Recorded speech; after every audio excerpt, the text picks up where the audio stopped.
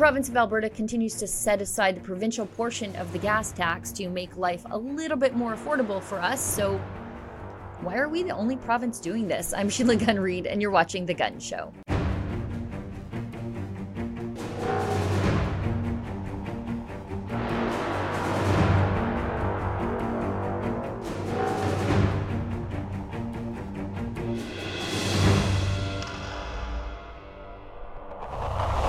Alberta's Conservative Premier Danielle Smith has decided that the province just does not need to gouge Albertans for more money in a time of record inflation. The province has set aside the provincial portion of the gas tax to help us be able to fill up our vehicles, to go to work, to give us a little bit more money in our pockets, to pay for groceries, or maybe even have a little road trip here and there.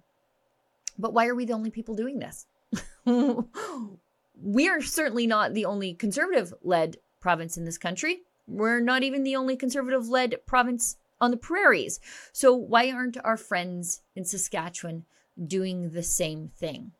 Why isn't Saskatchewan's Premier Scott Moe following in Danielle Smith's footsteps and giving some relief to the struggling families of Saskatchewan? Frankly, Alberta doesn't seem to be needing the money. We seem to be getting by as a province without giving this extra money to the provincial government. So I hope they never bring it back. But couldn't the province of Saskatchewan do something temporary that may turn permanent to help out people who are dealing with Justin Trudeau's mismanagement of the economy and his ever-increasing carbon tax?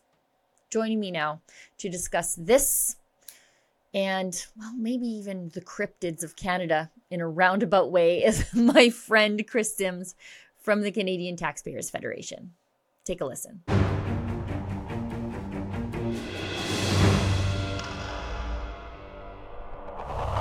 Joining me now is my good friend and good friend of the show, Chris Sims from the Canadian Taxpayers Federation. Far too long since you've been on the show. Chris, how's it going? Oh, excellent. I just got back from a quick road trip up to your neck of the woods near Edmonton. And then we stopped by in Red Deer, talked to the good folks there, and into Drumheller. And we were promoting the fact that Alberta has got the lowest gas taxes in all of Canada. Thank you very much, Premier Danielle Smith. And we want to see it stay that way. We save 13 cents per liter of gasoline and diesel. That saves you about $15 if you're driving a light-duty pickup truck, and that's nothing to sneeze at. I can get a roast chicken and a jug of milk for that. So we're really happy to see that. Interestingly, we're also putting pressure next door on our neighbor, Premier Scott Moe of Saskatchewan. He hasn't cut his provincial gas tax at all. And we've seen an example here in Alberta all this time. So we're urging Premier Moe to cut taxes like a girl. No, that's great. No, you actually found the lowest gas in the province, and it's in Drumheller, which is fun because that's kind of a road trip destination. So it's great to have the gas be the lowest at your summer road trip. Yeah, I was really surprised by that, actually. So I left Edmonton that morning. It was about $1.44, $1.45. And then I hit Red Deer. It was around $1.42. Come around the corner into Drumheller, which is just an amazing place. If anybody hasn't been there, it's special. As a nerd who grew up loving dinosaurs and history her whole life, you come around the corner, you can see the KT line, like where the world changed. So you come around the corner, and after you're finished gawping at all the fossils, look up at the gas station price, and it was like $1.35. So that was the lowest I had found, which was super impressive. And again, that's money back into people's pockets. Like you said, that's a destination for a lot of people, especially families in Western Canada. My son was counting all the different license plates from out of province, and there were tons of them from BC, Saskatchewan, Manitoba, even a couple from Ontario. And so it was really good to see a really low gas price and obviously the lowest gas taxes in all of Canada right there in Drum. Now, it's interesting, too, because, we can compare ourselves here in Alberta, as you point out, to our friends in Saskatchewan, but also to our friends in BC. They've had a carbon tax forever, and their emissions are not going down. The federal Liberals have reliably told me that the more you pay in carbon taxes, the fewer forest fires you'll have, and yet that doesn't seem to be the case in BC. What's the impact of these ever-increasing taxes on the poor people who live in BC right now? I'm really glad you asked me that for a lot of reasons. One, I was born and raised in rural British Columbia. So outside of the GVRD, I was raised in Hope. My husband's from the interior and up north. And so very similar, I would say, in kind of outlook, temperament, independence, resilience as Albertans or other Western Canadians. And they don't deserve this kind of carbon tax punishment that they're getting. British Columbia's cost of living is unaffordable for most average normal people. Unless you've got some way of, either living with your parents who are really well-to-do, or you managed to get into the housing market just before it went bananas. A lot of people there are struggling. So much so, Sheila, that when people are buying a house now, having a suite that is rented out automatically is just part of the feature. Like, they just consider that a normal thing. As a 2-person couple working professional family, that you will have a stranger renting out your basement is just par for the course. That was unthinkable when I was a kid. And so the carbon tax plays a big factor into that. Not so much into housing, obviously, but into the day-to-day affordability. And so they've had a carbon tax, like you said, since 2008. The BC Liberal government of Premier Gordon Campbell at the time brought in a carbon tax into British Columbia. And this is what's key. They sold people on a carbon tax saying that it would do many things. They said that it was going to be revenue neutral. They said it was going to stop at $30 a ton.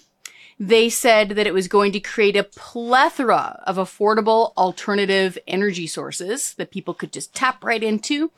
And they said it was going to make emissions go down. Today, none of that is true. Not one thing is true from that. So it's, as we know, $65 per ton, which is now the mandatory minimum imposed by Prime Minister Justin Trudeau. But BC would do it on their own anyway, because they just love the carbon tax there. Emissions keep on going up, and alternative affordable energy sources are really scarce for most working people. On the emissions element, this is it. Remember how I mentioned the affordability and the scarcity of that alternative energy? That's why emissions keep going up. Because people can't switch. It's not like they're standing in a grocery line and they can pick paper or plastic bags. Most people, once they're beaten into a financial corner the way they have been in BC, would have switched by now. But there's nowhere for them to go. So they have to keep driving to work, they have to keep eating food, and they have to keep heating their home. So they just pay. They pay and pay and pay. They get a second job. They take out that third line of credit. They borrow money from their parents. They do whatever. They bring in a renter. They just go deeper into debt. And so this is why an economist would call this an inelastic demand for energy. This is why you've got emissions going up in BC, along with the carbon tax going up in BC. And as Prime Minister Justin Trudeau said years ago in French on Tout le monde en parle, and as the Parliamentary Budget Officer has said, even if Canada stopped everything tomorrow, like the whole country, we all just went and hid in a cave, stop eating, stop heating, it wouldn't make a dent in global emissions. So if your issue is emissions, it's not making a dent. Even if you just taxed people into oblivion and made them not be able to afford any energy, it wouldn't make a dent. So this is where it's really frustrating. We've seen this severe financial punishment of Canadians that started in BC. It became a trend across Canada. Prime Minister Justin Trudeau is using it as a template, and we're not seeing any environmental gain. And it's enormous to see the subsidies coming out the other side for green energy while we're handicapping ourselves with this affordable, reliable fossil fuel. You and I were having a very vigorous discussion about Bigfoot before I hit record. And one of the things I prefer the term Sasquatch, by the way, but just so we're good. Do you know what? Maybe I'll use the language of your people. But Thank you.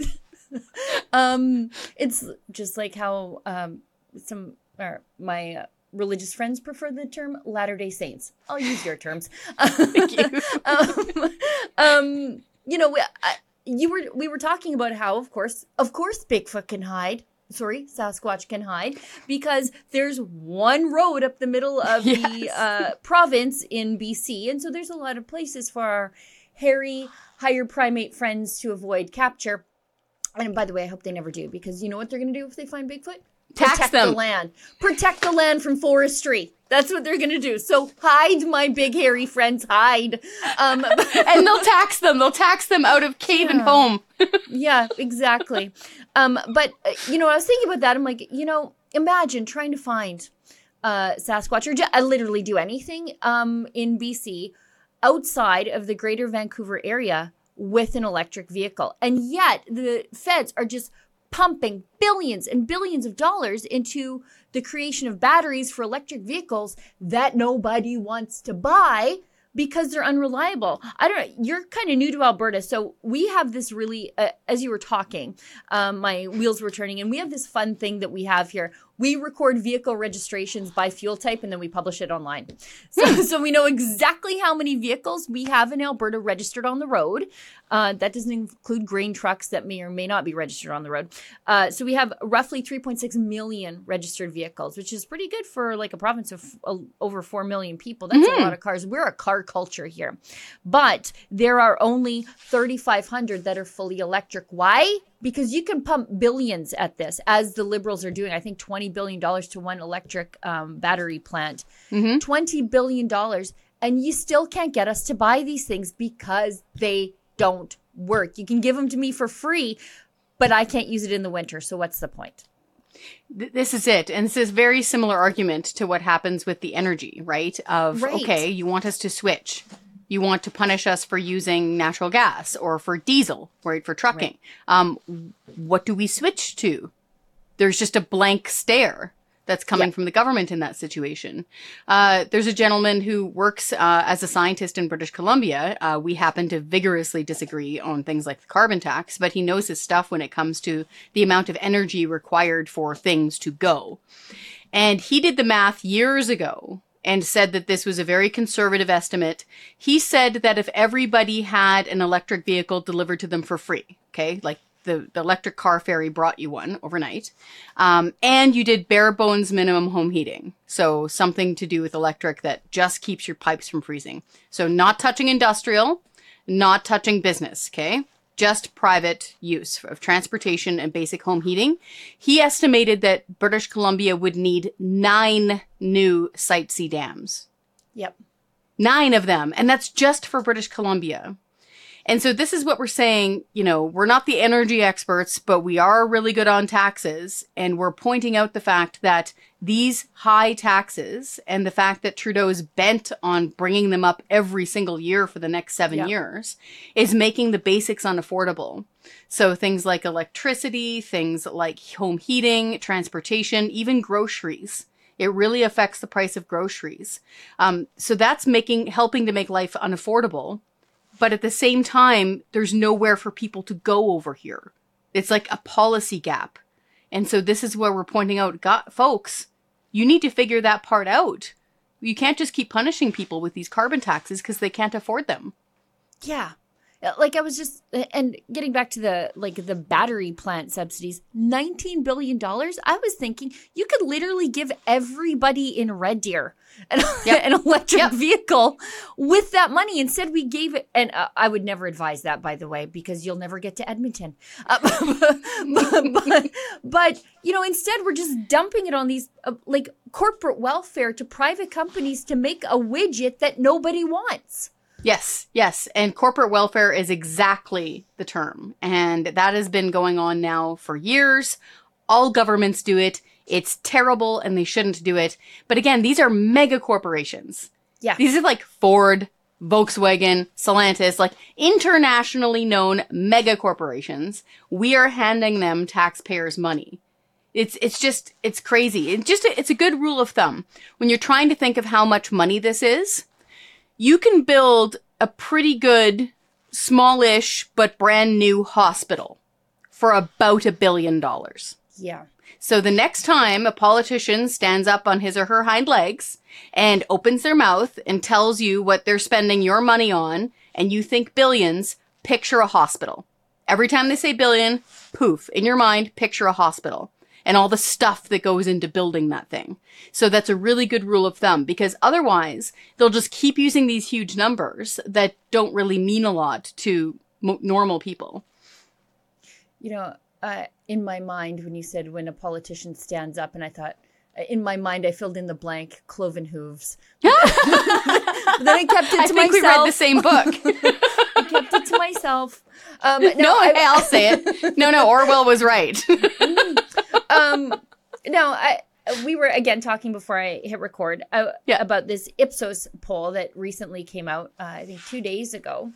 And I should preface it by saying Ipsos is not a conservative polling company. They've dedicated at least 2 pages on their website to their ESG score, so they're pretty serious about it. And their poll was done on behalf of the Montreal Economic Institute regarding various issues and Canadian sentiments related to energy. And I think the Liberals have officially lost Quebec on this issue. And I think energy affordability is one of the things that really mugs people by reality. So 6 in 10 Quebecers believe that independent producers should be allowed to sell electricity directly to companies. They also say that 51% of Quebecers are in favor of developing the province's natural resources, specifically oil resources, so its own resources. And there's been a fracking ban in Quebec for quite some time to meet its internal demand. So, when you look at the numbers here, and you'll have to take my word for it, it's across all demographics. It's men and women across all age groups that agree with this. 6 in 10 Canadians are, they don't want to pay any more in taxes to fight climate change. And again, that's young to old, men to women. I think we've reached the event horizon for the Liberals on this issue. I think we've reached full saturation as well. Yeah. Very interesting coming out of Quebec that so a majority, over 50%, say they want to develop their natural. That's really interesting because they've been quite reliant on hydro, a lot like British Columbia has been, although British Columbia does more with their alternate natural resources. But that's really interesting that they're going that way too. And again, this comes down to brass tacks. If you can't afford your power bills, if you can't afford to get to work, if you're worried about how to afford to heat your home this coming winter, that gets really real really fast because then you're making decisions on what bill to pay and what minimum payment to make. And the last stat I saw out of MNP, which is like a financial advisory group that it's internationally known, right, and they measure things like debt levels, right, insolvencies. Last I saw, it was around half. So between 47 and 52%, depending on what province you're in, half of the people there say they're within $200 per month of insolvency. That means you can't make your minimum payments. That doesn't mean like you've paid off your line of credit or your credit cards. No. This is making your very minimum payments within $200. I think that was a historical high for them when they did that survey. What I also find interesting is Atlantic Canada. So for a long time, Atlantic Canada, unbeknownst to a lot of us out in Western Canada who've been paying the mandatory minimum Trudeau carbon tax now for years, Atlantic Canadians had a special deal. They had a cap and trade system through their different provincial governments, etc. So on average, they were paying about 2 cents per liter in gasoline for the carbon tax. The rest of us were paying 14 cents a liter. But that all changed on July 1st, Sheila. Because presto, bingo, bango, they were brought on to the mandatory minimum. So that first carbon tax went up by 12 cents overnight. And Prime Minister Trudeau has now created a second carbon tax, which is through government fuel regulations. It's a super complicated international credit system on carbon. British Columbia has had one for years, and he's mirrored it after BC. So legit, he saw the price of gas in Vancouver and said, whoa, that's awesome. I'm totally going to make that across Canada. So he used BC as a template. We know, for example, in Atlantic Canada, they have regulated fuel prices through the government. So I think what my colleague Franco Terrazzano told me was that it was around 5 cents per liter off the hop. So 12 plus 5, their price of gasoline went up 17 cents overnight. So that's going to get real fast because it's not just at the pump. A big chunk of people, especially in Nova Scotia, still use heating oil for their furnaces. That's got a big carbon tax on it. That is evidenced in these results because they break it down also by region, because they did some polling across the country too. And increasing taxes to fight climate change by socio-demographic group, can't or won't pay more. Atlantic Canada, 64%. Woo. Yeah. See, that's pulling up almost to B range if you're grading it. If you're grading those essays as a teacher. And again, I want to just reach across the aisle. I think a lot of us are small E environmentalists. So I grew up in the interior, mostly of BC. I also spent a lot of time on Vancouver Island. I get it. I have hand sewn my baby's cloth diapers, okay? Yeah. I buy almost everything used. I recycle everything. I get it. Even if we stopped existing, it wouldn't make a dent in global emissions. So this is where I'm trying to reach people that are like, but the carbon tax, but the planet. Okay, I hear what you're saying, but the carbon tax isn't helping, okay? Right. We are the tax people, but I can't help but read some pretty smart things sometimes. The government of India has been asking to buy natural gas from Canada for years. Hundreds of millions of people in India every day burn garbage and old wood. Like they gather sticks and wood every day. The amount of heavy emissions coming out of those poor folks' homes is enormous. Not to mention the indoor air quality for a lot of these families. They want to switch to natural gas. That would reduce global emissions and provide jobs here for people. So why aren't we thinking of doing this instead of taxing people to death for driving their minivans? Right. And there's a level of colonialism there that really bothers me. And I'm reliably informed that the left they're against colonialism. But I think you are imposing these policies on people who just want to be able to have a car and flip their lights on, just like I have. And we're preventing them from achieving the same quality of life that we have. And it sort of it has a tinge of the noble savage bigotry that I just cannot abide. There was a lady I was listening to the other day. Forgive me, I can't remember her name. She was doing a neat lecture online, and she was comparing it. And again, let's talk India because they're a democracy, and we can kind of relate to them a little bit easier in some cases. And we sell so many other things to them. Yeah, canola, pulses. Like we do trade deals with them all the time.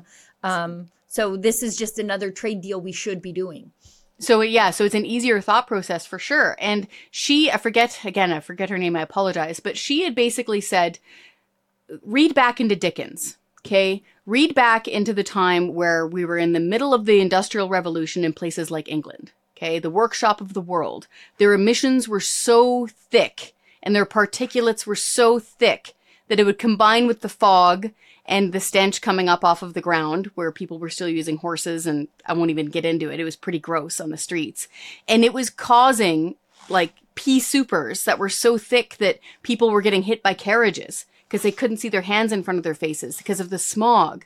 I happen to know, because I read history a lot, that back in those days, women were sent out to the country when they were expecting a baby because it was cleaner air for them and they wouldn't get rickets as easily, okay?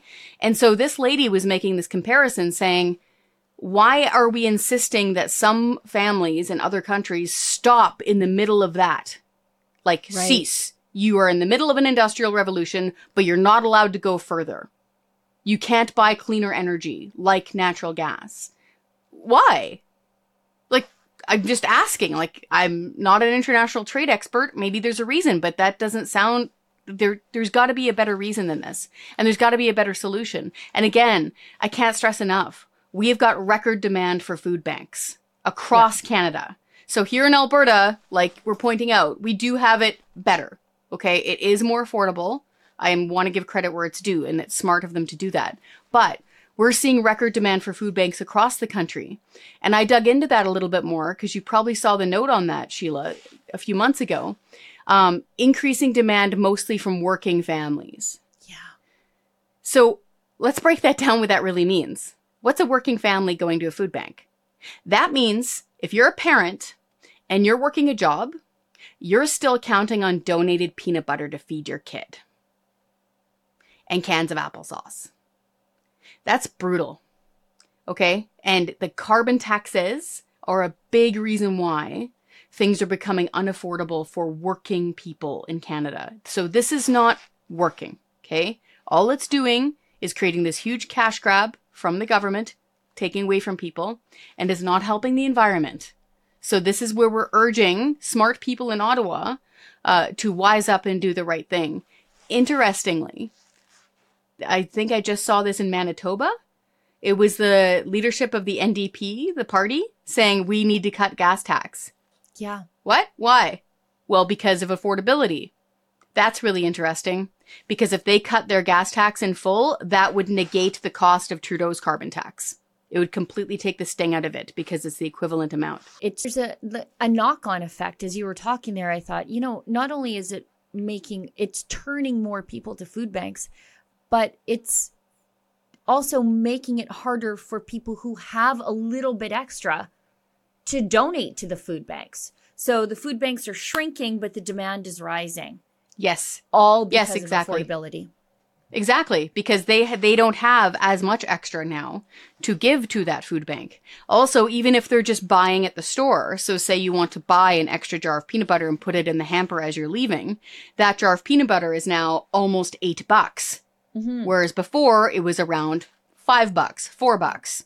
So that means that you now will have less money in order to buy that purchase and then give it to the food bank, or even to have money, because some people prefer to give money to the food bank, to when the cashier asks you, can you donate this? The answer is going to more likely than often be no now, because people have less money. And so this is where we're imploring the government that, good intentions and saying things like, but this is for the environment, don't actually make a difference to people if it's impoverishing them and it's not helping the environment. And so this is where we're saying, scrap the carbon taxes, leave more money in the pockets of working people, and they will be able to do good things with them. We're not the environment experts, but if you want to tackle things like emissions, deal with the big end of the arithmetic problem. So international emissions, also here at home, there's ways of capturing CO2 as an element. And just think of it as recycling. Instead of just letting it fritter off into the atmosphere, get a company, without government money, get a company to capture it and utilize it as a recycled element, like we do with aluminum or glass or other products. So there's other ways of doing this that doesn't require impoverishing working people and forcing them to go to food banks. Next time you're around, we should go to the carbon capture site up the road from me. It's very fascinating. Oh, I've never seen one. I would love to see one. Yes. Is it real and functioning? It is. It is. Okay. The reason we are, as they say, upgrader alley is because we have salt caverns underneath us, underneath the farms. There's big, massive salt caverns, and then they inject the CO2 underneath as part of their carbon capture and just store it down there until they figure out what to do with it and how to use it and turn it into something better than pollution, as the feds call it. So next time you're around, we should do that together. I think it'd be fun. Look at us. Yeah, let's totally do that. It's a date. What a bunch of nerds we are. Chris, tell us how people can support the Canadian Taxpayers Federation. You guys do great work. You are completely independent of government funding. And I think that's why we love you. And that's why we know we can trust you. Thank you. So for folks who aren't aware of the Canadian Taxpayers Federation, we were founded in 1990, so before the internet was a thing. We are nonpartisan. We don't care what color jersey the politician's wearing. We want low taxes, less waste, and more accountable government. Okay? Period. So depending on what your thing is, this is the best way to help us. Go to our website, taxpayer.com. Go through our petitions list. Pick which ones you like. There's something there for everybody. If you want to oppose the gun grab, we got a petition for that. If you don't think journalists should be paid by the government, we got a petition for that to defund the CBC. Yeah. If you want to scrap the carbon taxes, based on what Sheila and I have just been talking about, sign up for that. And what that does is, you join the taxpayer army that way. Okay? And so the next time an issue comes up in Edmonton or Ottawa, depending on what it is, we will send you like a mobilizing email saying, flood the minister's email right now. It's critical mass. And we actually get changes to happen. Okay. So for example, just recently here in Alberta, they scrapped their silly idea to host the Commonwealth Games, which was going to cost us probably more than $1 billion building wooden circular. What? I ended up being anti-Olympics. there for a while because of Calgary. I'm like, wait, do I not like the Olympics now? No, I don't. I don't want to have to pay for it. So same thing with Commonwealth Games. Yeah, this is it. So they said no to the Calgary Winter Games. Okay, so hockey and downhill skiing. Why are we going to spend $1 billion on indoor circular wooden racing tracks for bicycles? Like, no, let's not do that. So any of those things that really get you going, sign on to those petitions and then you join our army and we're actually able to cause change to happen in a grassroots, citizen, nonpartisan way. Chris, thanks so much for the work that you do advocating for families like mine all across this country, but particularly here in Alberta. Boy, are we sure glad to have you. Thank you. Thanks. We'll have you back on again very, very soon. I'll try to avoid the cryptid talk. I know it turns off some of my viewers, but it's my show, so whatever. It's so fun though, honestly. I know. It's one of those things where you can I get so bogged down with real stuff and government stuff. And I actually do think it's real. So I don't mean it like it's not real. But I like more whimsical things, magical things. Right? Because it gives me hope that there's more to life than like death and taxes, as they say. So I think it's great. Are you friends with, if I've got you still for a second, are you friends with Annie Oz on Facebook? Yes. Oh, yeah. Oh, good. Aren't they wonderful? Yeah. Oh, yeah. Oh, yes. They are Bigfoot true believers. And they spend enough time on the land that we should listen.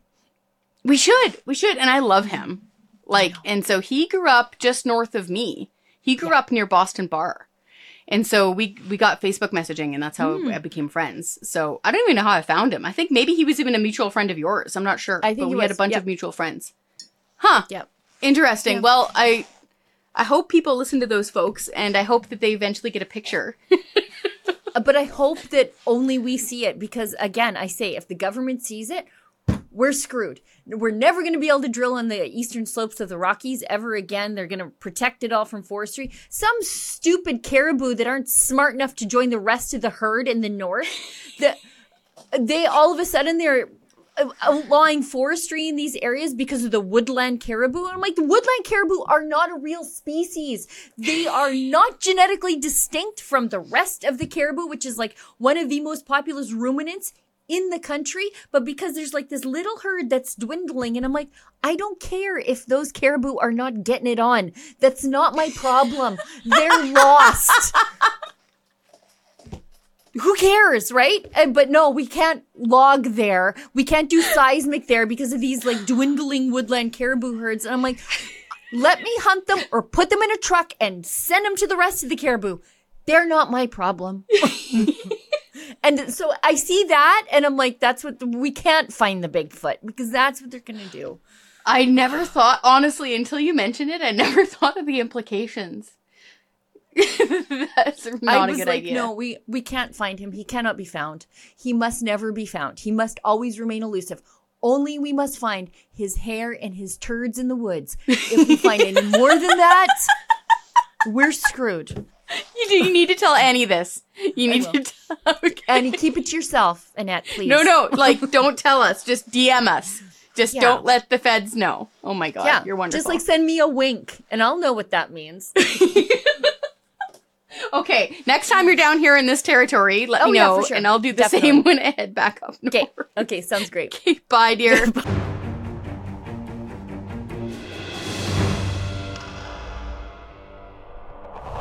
Well, we've come to the portion of the show where we invite your viewer feedback. It's the reason that I give you my email address right now. It's sheila@rebelnews.com.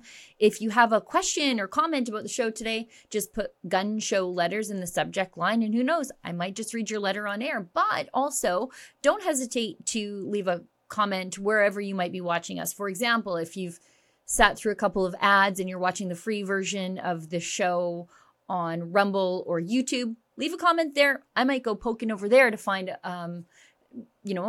something thoughtful or even maybe hate mail sent my way. And I've got a couple of them.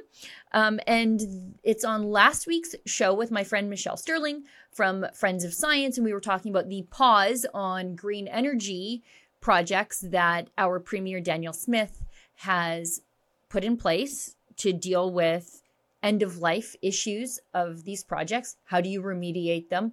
What are the reclamation plans in place? You know, the same things we do for oil and gas.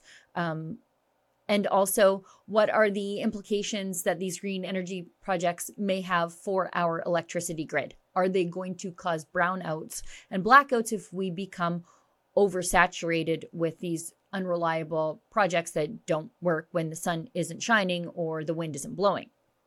And Max Wellbeing 9449 writes, now if the male leaders of the other provinces had balls as big as hers being Danielle Smith, our lovely female premier, the country might actually start turning around for the better. You know what? I say it all the time. Our premier, Danielle Smith, she has a bit of a DeSantis effect. She is willing to go out and propose the policies and the ideas and take the slings and arrows so that the others might follow in her footsteps. The others being, you know, Scott Moe in Saskatchewan, although to his credit, he leads the way on a lot of issues too, or at least marches together with Premier Danielle Smith towards the fire of the mainstream media and the feds.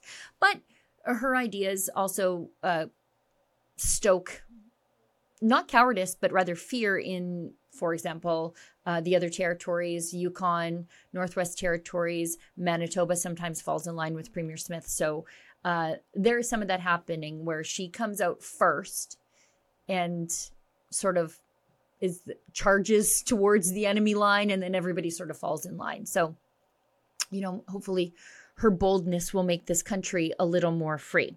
Now, I had somebody write in to ask why I'm always looking out of the corner of my eye or looking down on a screen or seemingly somewhat distracted sometimes when I'm on air. And there's a reason for that. It is because I don't have a producer who is with me when I'm recording, and I don't have a video tech or a videographer who is with me when I'm recording. So when I'm recording, I'm talking to you, the camera. I have the computer on my desk, which controls my camera and my monitor and all that sort of stuff. And I've got notes on another laptop sort of beside me. And so the reason that sometimes you might see me not paying attention to my guest is not that I'm not paying attention to my guest. My guest is always in my ear. I can hear everything they're saying, but they're not in the room with me. But I'm also making sure that I'm still recording, that I haven't had an internet catastrophe, that my software hasn't failed, that my computer hasn't just turned itself off, that my guest's quality is still at least usable as I work remotely. So I'm not paying attention to my guest. I'm looking at my notes. I'm monitoring with the recording process just to make sure that there's a functioning show for you when you want it. So it may seem like I'm distracted, that I'm not paying attention to my guest, but really I'm just trying to make sure that everything's working. And unfortunately, I have to do it alone. And sometimes that means taking my eyes off the camera to check, as I'm doing right now, things out of the corner of my eye. So I hope that answers the questions and maybe addresses those concerns that people think that I'm, you know, just, I don't know, writing emails, sending text messages, doing something else. I'm not. I am multitasking, but that is the nature of what I do here, because I don't work in the studio in Toronto. I send them all these audio files and video files, and they package it up to a show and turn it into something that you can watch. Well, everybody, that is the show for tonight. Thank you so much for tuning in. I'll see everybody back here in the same time, in the same place next week. Big shout out to everybody who works behind the scenes at Rebel News to turn this jumble of audio and video files into a show that's watchable for you. And as always, remember, don't let the government tell you that you've had too much to think.